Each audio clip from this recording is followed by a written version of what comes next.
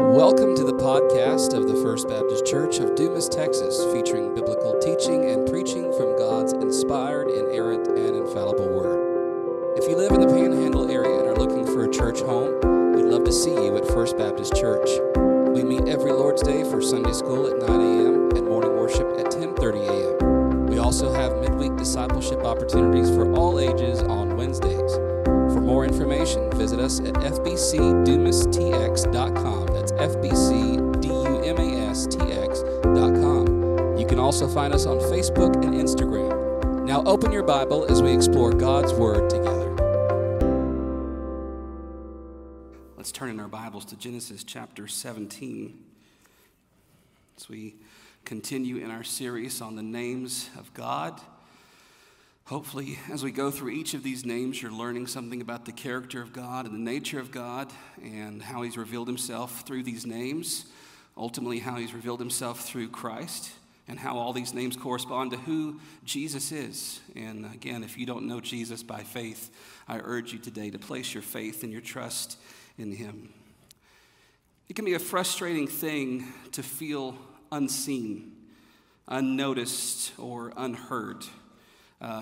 If you have kids, and my 4 kids attest, even the little baby kid can attest to the fact that they want to be seen and they want to be heard. And Isaac's gotten into this thing now where if he's talking about something or looking at something or pointing at something and I'm not looking right at what he's talking about, he's starting to take my face and turn it for me and say, no, over there, or whatever it is. And you all know that the volume increases, right? It starts off with daddy, daddy, daddy, and then Isaac goes into this full alarm screeching sound trying to get my attention. We all, from little kids, know that it's frustrating to feel unseen or unheard, whether it's little children like Isaac or Anna or Lily or Haddon, or if it's you at work or at school with your friends, to feel like your opinions, your thoughts, your heart is heard.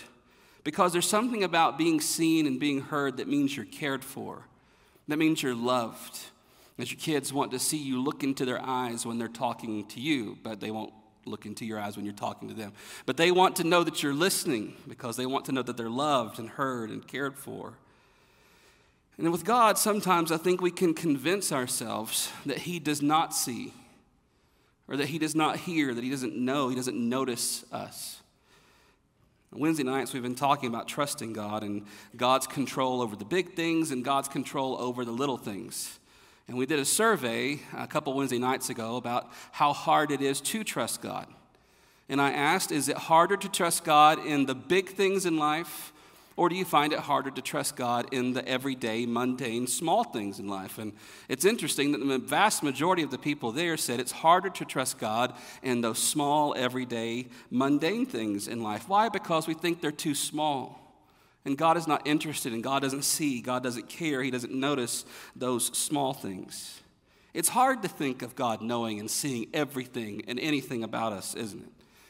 Throughout our lives, every day, at work, at school, events in our lives, we can convince ourselves that something is too big for God to be able to fix or do, or something is too small for God to be able to notice.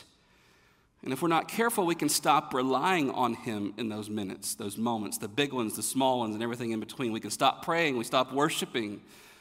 Maybe we even stop believing. Well, today the name that we're going to discover is this name, El Roi, which means the God who sees, or the God who sees me. And as we discover this name, maybe we'll see something here about the character of God, and in the story, a God who sees and who knows and who hears everything from the biggest moments in our lives to the smallest, most insignificant, seemingly, moments in our lives. I said Genesis 17, that was last week, actually meant Genesis 16. So look over to the left, just one chapter, and we're going to begin in verse 7 of Genesis 16. The angel of the Lord found her by a spring of water in the wilderness, the spring on the way to Shur. And he said, Hagar, servant of Sarai, where have you come from and where are you going? She said, I'm fleeing from my mistress Sarai. And the angel of the Lord said to her, return to your mistress and submit to her. The angel of the Lord also said to her, I will surely multiply your offspring so that they cannot be numbered for the multitude. And the angel of the Lord said to her, behold, you are pregnant and shall bear a son, and you shall call his name Ishmael, because the Lord has listened to your affliction. He shall be a wild donkey of a man, and his hand shall be against everyone, and everyone's hand against him, and he shall dwell over against all his kinsmen. So she called the name of the Lord who spoke to her, You are a God of seeing, El Roi. For she said, Truly here I have seen him who looks after me. Therefore the well was called Bir Lahai Roi. It lies between Kadesh and Bared. Let's pray together. God our Father, this is your inerrant, inspired, and infallible word. Help us today as we look at this story and discover this name together to know that you know us, that you hear us, and that you see us. We ask all these things in Jesus' name. Amen. If you know a little bit of your Old Testament history and the story that's led up to this moment, you know this is a complex story where we find ourselves in the middle here with Abram and Sarai and Hagar and Ishmael. Seems like something that we would see on daytime television like Maury or Springer or whatever trash we divulge ourselves in. Hagar is a servant of Abram, servant of Sarai, a slave from Egypt. And Abram and Sarai have been made a promise. You'll bear a son, he shall be your offspring, and from him shall come many nations, and a blessing to all the nations shall come through him. And Abram and Sarai have taken it on themselves to sort of help God out in this moment. Abram's old, Sarai is old, they don't believe the promise, and so in order to help God out and try to make this thing happen on their own, they brought in this slave girl, Hagar. And Hagar conceives by Abram and turns against Sarai. All those feelings that we see on the daytime soap operas well up in Hagar and Sarai begins to treat her harshly because her servant has risen up against her. And as Sarai begins to treat her harshly, Hagar flees into the wilderness, flees into the desert. You imagine being so desperate and so alone and being so mistreated and used and abused and tired that there's nowhere else seemingly to go except to run headlong into the wilderness, and that's where she's going. Until verse 7, God finds her. The angel of the Lord found her. And in verse 8, the angel asks her this question, Where are you going? Where have you come from? And where do you think you're going? And in verses 10 through 12, the angel makes this stunning promise to Hagar. We're familiar with this language by now, aren't we? I will bless you, I will multiply your offspring, I will raise a great nation after you. Except to this point, it's been Abram's promise and Sarai's promise. And we know that promise goes to Isaac and to Jacob. But now we have this weird offshoot, and God makes the same promise to this young servant girl, Hagar. I will bless you and multiply you, and you shall bear a son that will be a father to many nations. And Hagar's response in verse 13 introduces us to this name. You are a God of seeing, or you are the God who sees me, El Roi. And it's a play, she says next, on this phrase, truly here I have seen him who looks after me. I will call you the God who sees, because in this place I have seen you, and I know that in seeing you, you see and you care for me. And then she names this well, Bir Lahai Roi, literally the well of the living one who sees me. You hear that there in the middle, don't you? Lahai, El Kayim, life. This is the well of the living God, Roi, who sees me. To this point in the story, Abram and Sarai, everybody important, quote unquote, everybody important in the story that we've been cultured by now to think these are the important people. Abram, Sarai, Isaac, Jacob, all that story. All those people to this point have been willing to throw Hagar away. And she has nowhere to go, no one to turn to, running into the desert where there is nothing, and she encounters this God. And here's the first thing this name teaches us today, this God who sees. Obviously, number one, God sees. That's the basic definition of this name, El Roi, the God who sees, or the God who sees me. If you can imagine Hagar's feelings to this point, she must feel invisible, used, traded, mistreated.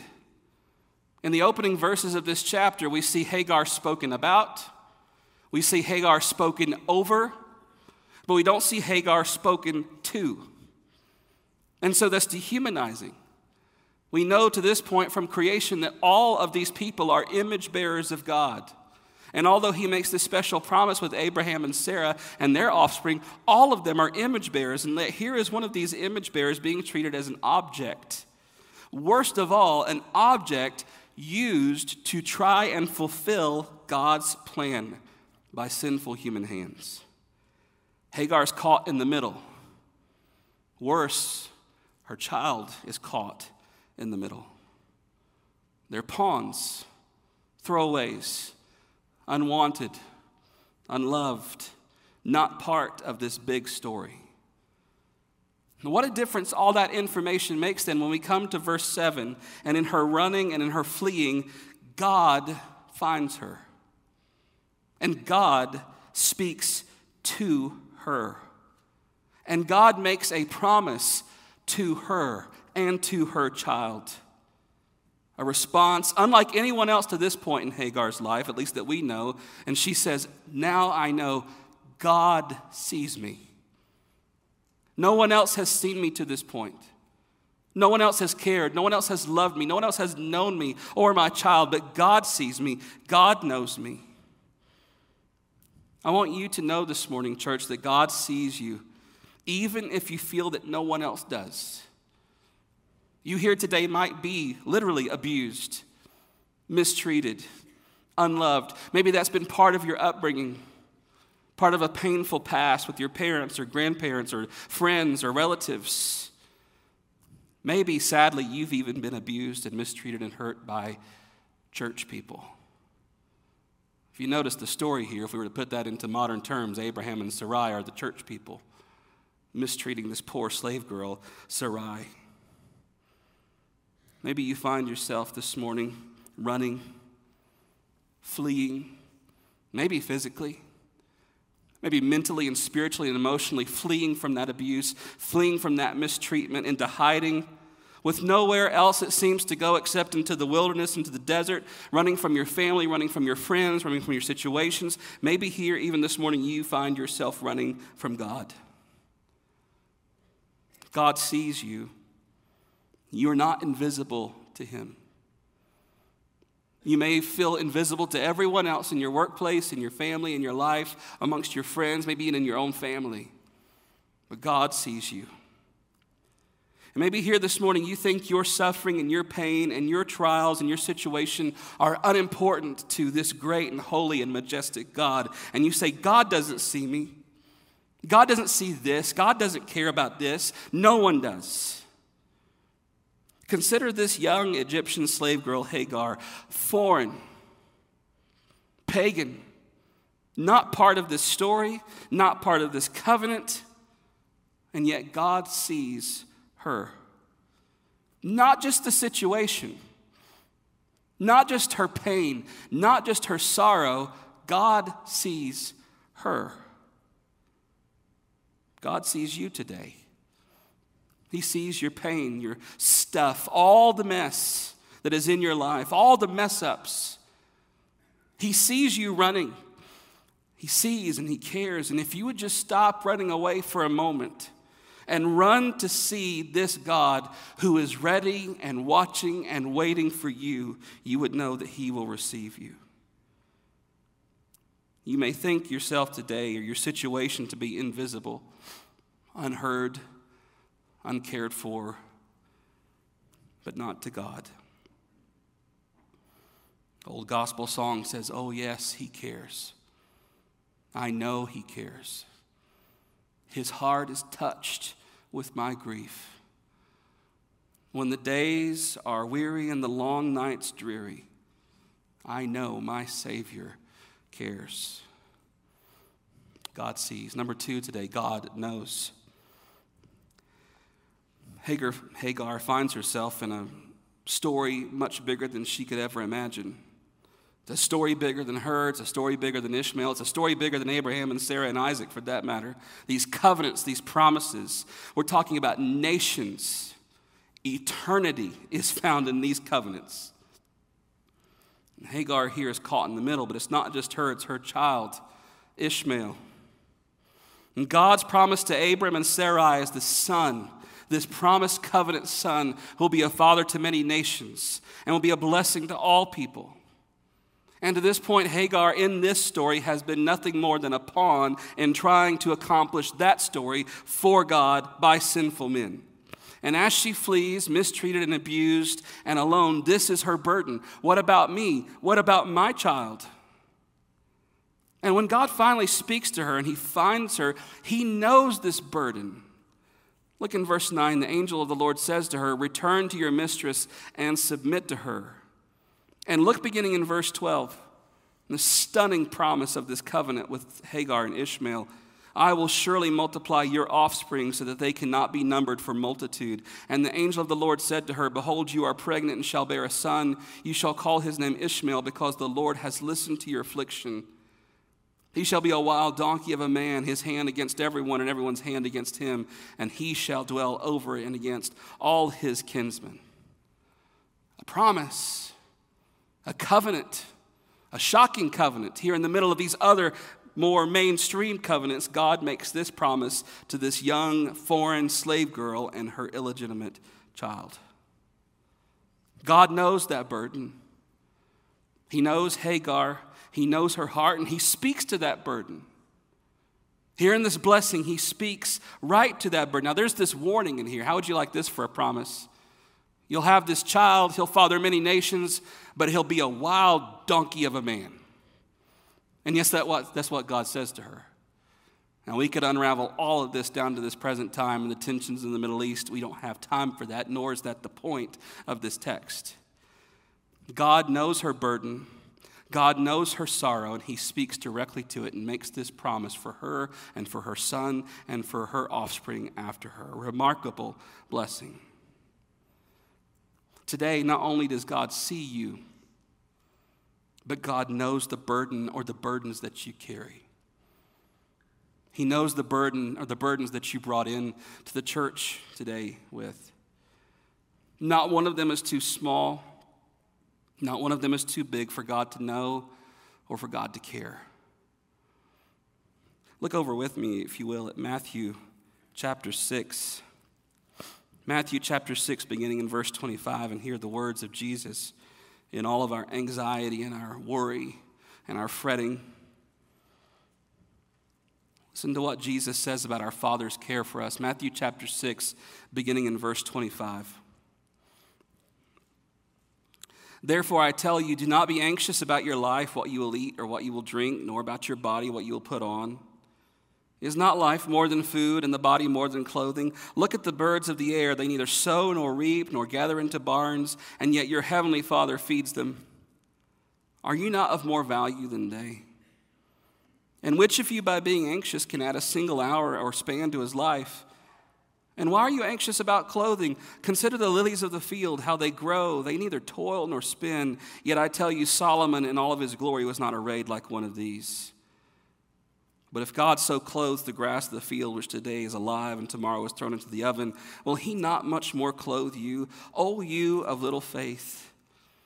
Therefore, do not be anxious, saying, what shall we eat, or what shall we drink, or what shall we wear? For the Gentiles seek after all these things, and your heavenly Father knows that you need them all. But seek first the kingdom of God and his righteousness, and all these things will be added to you. Therefore, do not be anxious about tomorrow, for tomorrow will be anxious for itself. Sufficient for the day is its own trouble." God, your heavenly Father, knows your need. He cares for your need, down to what we eat and drink and what we wear, let alone the big things or any of the quote-unquote small things in our lives. Turn to Psalm 139. I want you to see something even more remarkable. Not only does God know your needs, and not only does God know things about you, but God knows you. God knows you personally and individually. Psalm 139, beginning in verse 1. "O Lord, you have searched me and known me. You know when I sit down and when I rise up. You discern my thoughts from afar. You search out my path and my lying down and are acquainted with all my ways. Even before a word is on my tongue, behold, O Lord, you know it altogether." Look down at verse 13. "For you formed my inward parts. You knitted me together in my mother's womb. I praise you, for I am fearfully and wonderfully made. Wonderful are your works. My soul knows it very well. My frame was not hidden from you when I was being made in secret, intricately woven in the depths of the earth. Your eyes saw my unformed substance. In your book were written, every one of them, the days that were formed for me, when as yet there was none of them. How precious to me are your thoughts, O God. How vast is the sum of them. If I would count them, they are more than the sand. I awake, and I'm still with you. Do you hear what the psalmist says? God knows you. Maybe even more baffling is that God knew you from eternity past. He formed and crafted and created you, intricately woven, the psalmist says, by God. And so not only is nothing about you unknown to God, but you yourself are not unknown to God. You are not invisible to him. You are known and you are visible and you are precious to him. Today, the burdens that you bring into this place, the weight, maybe the sin, the shame, the fear, the guilt that you bear, you can hide from everyone else, and you might do it very well. Church folks are good at hiding burdens. Physical, emotional, whatever they are. We're especially good at hiding those spiritual burdens because we want everyone else to think that we have it all together when we don't. You might do very well hiding it from everyone, but you can't hide it from God. And here's the thing, I grew up hearing that a lot about things you can't hide from God, and it was frightening to me as a child, and it's still a little frightening. Maybe it should be a little frightening, but more than it's frightening, it should be comforting. You can't hide anything from God, nor does he want you to hide anything from him. God's invitation to you, with whatever the burden is, whatever the load is, Matthew 11:28 is the invitation. Come to me, all who are weary, tired, burdened with a heavy burden, and I'll give you rest. And you might say to yourself, but God doesn't know me. God doesn't want me like this. God won't have me with this in my life. Maybe you say, I'll come to God once I deal with this. This is something I run into asking people about faith in Christ or about baptism. And they say, I'll come when I'm ready. I need to make sure I'm ready. And there's some wisdom in that, don't get me wrong. But in terms of being ready to follow Christ and to obey him, coming to faith in him and then professing that faith in baptism is not some finish line that we have to get to before we're ready. It's the starting point. That's where we begin. A profession of faith in Christ and a pledge to follow him as Lord. That's where we start. An old gospel hymn says, all the fitness he requireth. In other words, all that it takes for you to come to Christ, all that he requires of you, the only fitness that you need to have to come to him is to know your need of him. And so he says, come with whatever burdens, with whatever pain, with whatever sorrow, with whatever sin. His invitation to you is not to scold you or to ridicule, but to come and find rest, Jesus says. Find rest for your souls. Oh, what pain we often carry. What needless pain we bear. All because we do not carry everything to God in prayer. Jesus said in John chapter 6, verse 37, I will have all that the Father gives to me, and I will lose none of them. And he says this, and whoever comes to me, I will never cast them out. You come to Christ with your sin. You come to Christ with your burden, your pain, whatever it is. I will never, Jesus says, cast them out. Another song says, enough for me that Jesus saves. This ends my fear and doubt. A guilty soul, I come to him. He'll never cast me out. God knows you today. Number 3, God hears. God hears. This is not the end of Hagar's story. It's not the end of Ishmael's story. Over in Genesis chapter 21, we find another similar story. So turn over there to Genesis 21 with me. Isaac by this time has been born, the child of promise. Abram and Sarai are now known as Abraham and Sarah. Sarah notices Ishmael laughing at Isaac. And it's interesting that just as Sarai had laughed when God made the promise to her, and just as they named Isaac laughter because they laughed at the Lord's promise, now we have this scene where Ishmael, this other child born to Abram and Hagar, is laughing at Isaac. But this laughter is one of derision, mocking and scorn, and Sarah wants Abraham to send Hagar away. She's come back, she's submitted once again, but now that Isaac is born, this drama has become too much. Ishmael is mocking Isaac. This isn't going to work out. Sarah wants Abram to send Hagar away, and God this time says, Abraham, this is the wise thing to do. Listen to what your wife says and send Hagar away. God says this is best. But in Genesis chapter 21, verse 13, he reminds Abraham of the promise he made to Hagar. Genesis 21:13. And I will make a nation of the son of the slave woman also because he is your offspring. Don't worry about Hagar, Abraham. I will take care of her and her offspring. In fact, I've made a similar promise to her that I've made to you, because even though you messed this up and you tried to do this your own way, I'm going to bless her because of you. And in verses 15 through 21, we have a similar story. We find Hagar fleeing now with her newborn son Ishmael, fleeing into the desert, fleeing into the wilderness. The water is gone, fear sets in, and she goes and puts the boy in the shade. After she goes and puts the boy in the shade, she goes a distance, and she goes away from the boy because she does not want to see him die. You can imagine the desperation and the pain. But look at verse 17. God heard the voice of the boy, and the angel of God called to Hagar from heaven and said to her, "What troubles you, Hagar?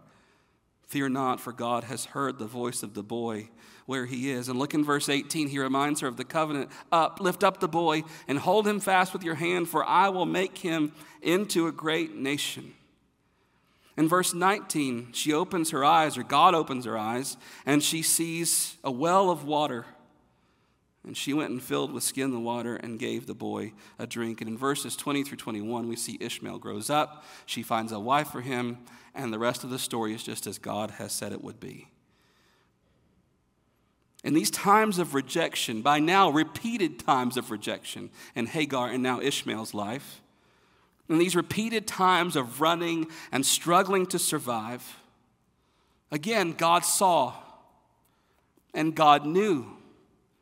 And in this instant, God heard.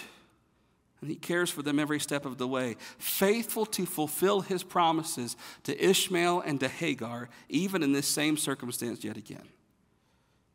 And as you come to understand that God sees you and God knows your need, let this spur you on, as it did for Hagar and Ishmael, although in times of stress there. Let it spur you on to know that he knows you, know that he sees you, and then to bring your needs to him. Philippians chapter 4, verses 6 through 7. Paul says, "Do not be anxious about anything, but in everything by prayer and supplication with thanksgiving let your requests be made known to God." And then you know this verse, "And the peace of God which surpasses all understanding will guard your hearts and minds in Christ Jesus." 1 Peter chapter 5, verse 7, "Bring all your cares to him. Throw all your burdens and your cares on him." Why? Because he cares for you. He knows, he sees, he hears.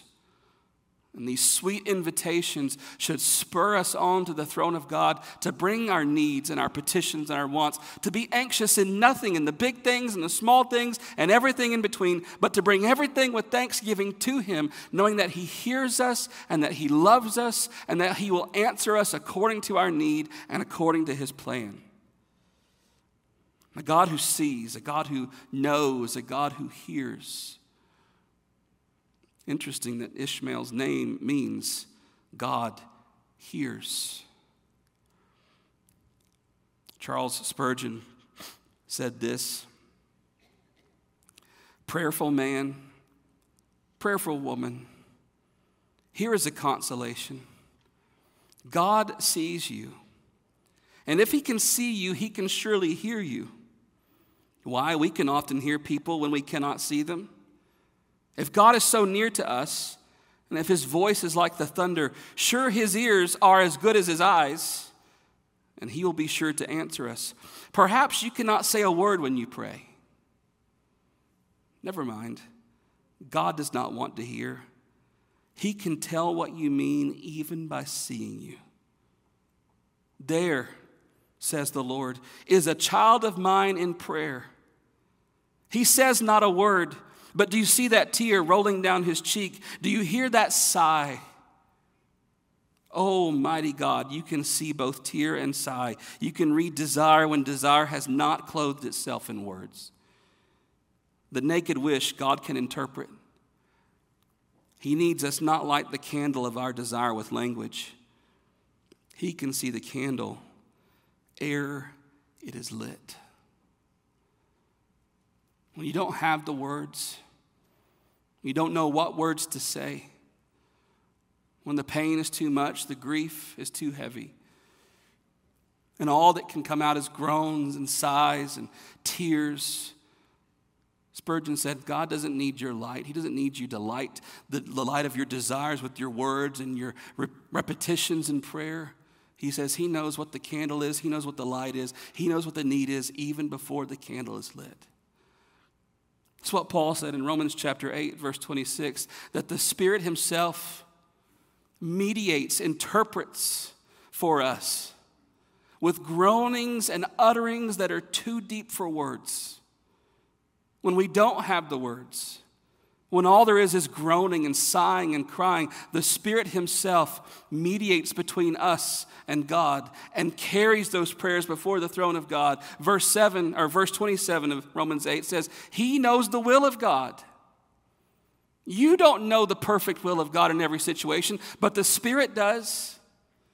How comforting then to know that even when you can't say the words and even when you don't know what to pray or how to pray, the Spirit is praying constantly and perfectly according to the will of God.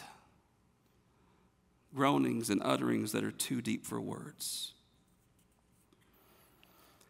I love that when Hagar fled, running from everything, feeling lost, feeling helpless, feeling invisible, God found her. Genesis chapter 16, verse 7. God found her.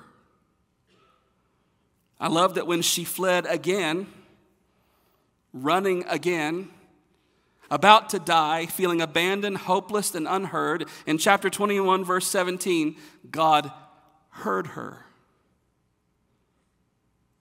When she couldn't find her way to God, he found her. When she couldn't express her fear to God, he heard her. When she was running and hiding and ready to die, he called her. When you think about it, isn't this what God has been doing from the beginning? Genesis chapter 3, verse 9. When our first parents had fallen into sin, plunged humanity and creation and the universe into darkness and death and the curse and the fall, as they're trying to clothe themselves and they're hiding from God and they're running away from this God who loves them and is calling for them, God comes in Genesis chapter 3, verse 9, calling for Adam. Adam, where are you? In all the sin and all the darkness and all the brokenness, God comes to find them and to call them and to make this promise to them, a promise of deliverance and hope and the one who will crush the serpent's head.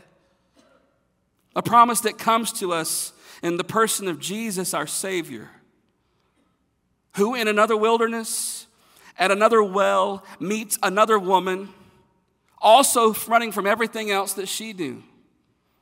Ashamed, scarred, misused, mistreated, abused, hurt, sullied, sinful, and wicked. And Jesus finds her there at the well, and he calls her there at the well. And he says in John chapter 4, verse 13, listen, if you keep doing what you're doing, you're going to keep getting thirsty.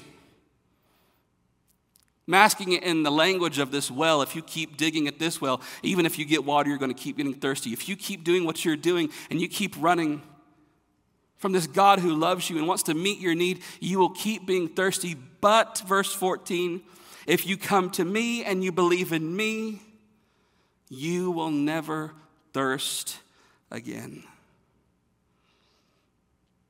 To Hagar, God found her in her shame and her guilt and her sin and her fear.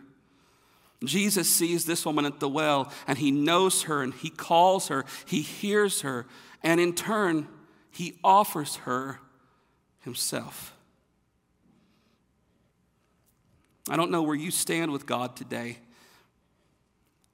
You might be in this room and you know you're an unbeliever. You know you're running from God. You know you've had opportunity after opportunity to profess faith in Christ, to repent of your sin and to come to him, and you've said no. Maybe here today you think you're a believer, but you are an unbeliever. And some point at some time you walked an aisle, or you said a prayer, or you've even got baptized and you said a thing and did a thing, but you're far from God because you've never trusted Christ. You're trusting yourself. You've never turned from yourself and your sin. You're still in them. Maybe here today you are a believer. Here's the good news about this good news. It's for everyone here today. Maybe for the first time, maybe for the millionth time. Hear this good news. You are not abandoned and you are not forsaken by God. But the other side of that good news is this. There was one who was. Listen to a portion of this prayer from a Puritan prayer book called The Valley of Vision. Christ was all anguish that I might be all joy. Cast off that I might be brought in. Trodden down as an enemy that I might be welcomed as a friend. Surrendered to hell's worst that I might attain heaven's best. Stripped that I might be clothed. Wounded that I might be healed. Athirst that I might drink. Tormented that I might be comforted. Made ashamed that I might inherit glory. Entered darkness that I might have eternal light. My Savior wept all tears so that all tears might be wiped from my eyes. Groaned that I might have endless song. Endured all pain that I might have unfading health. Bore a thorny crown that I might have a glorious diadem. Bowed his head that I might uplift mine. Experienced reproach that I might receive welcome. And closed his eyes in death that I might gaze on unclouded brightness. He died that I might forever live. You're not abandoned and forsaken by God. In our sin, that's where we deserve to be. But God abandoned his own son for us. He forsook his own son for us. He surrendered his own son to hell so that we might have heaven in him. And you can know today that in Christ, God sees and God knows and God hears, because you as believers know and you as unbelievers can know that Christ found you. They might not be promises like what he made to Abraham and Sarah and Hagar and Ishmael and Isaac, but he has made a promise to you. Romans 8, chapter 8, verse 28. He's made a promise to you that all things will work together for the good of those that love him, that are called according to his purpose. And we know in verse 29 what that good thing is, that you might be conformed into the image of Christ. And in verse 30, Paul says he will do it. If he foreknew you and predestined you, he called you. And if he called you, he will justify you. And if he's justified you, you are just as good as glorified. Whatever is going on today in your life, this promise is not forgotten. You are not forgotten. The storms may come. They may be coming right now. The winds might be howling. The waves might be crashing. And you might be crying out to him even right now. Do you not care? God, do you not know that I'm dying? Do you not see? Do you not know? Do you not hear? And his word today to you in Christ is this: peace, be still. Do not be afraid. Where is your faith? Look to him like the disciples and ask, who then is this? What type of man is this, that even the wind and the sea obey him? And you can confess today, he is the God who sees me. He is the God who knows me. He's the God who hears me. Have you answered his call? Have you come to him in faith? Are you running from him today? Unbelievers, the invitation to you is to come to Christ, to hear the warnings of the gospel, and to know the promise of the gospel. Unbelievers, to bring your sin and your filth before him and say, I cannot do this. You must do it for me. And through trust in him and his cross and his empty tomb, know the forgiveness of your sins in Christ. But believers today, don't think this is just for unbelievers. That invitation is for you every single day, every single moment. In the big things and the small things, the invitation is still for you, believers. Come to me, and I will give you rest. Maybe you need to know that rest today, believers. Bearing a heavy burden for yourself, for someone else, for a child, a parent, a spouse. Maybe it's an unknown burden, an unspoken burden that you've told no one of sin, desire, affections, wickedness that you think is secret and you think is hidden from everyone else. It's known to God. You're not hiding it from him. Why not lay it out in front of him and say, cleanse me, search me and know me, O God. See if there's any wicked way in me. This invitation is for you today, believers, as well. Our God, we love you. We thank you that in all of life's trials, storms, and all the burdens that we bear, you've given us a sufficient answer in the person and work of Christ. And today, for whatever burdens and pain we carry, if Christ is all we have, if Jesus is all there is, then he is still and evermore will be enough. Thank you for the gospel, the good news of a God who sees us and knows us and hears us and who loves us anyway, who gave us to his Son from eternity past, who sent his Son for us, and who speaks to us today who know you. Peace, peace, peace I leave with you. God, for unbelievers in the room today, confront their sin and their rebellion and their running. And by your Holy Spirit, subdue their wicked hearts. Bring them to faith in you even today as we pray.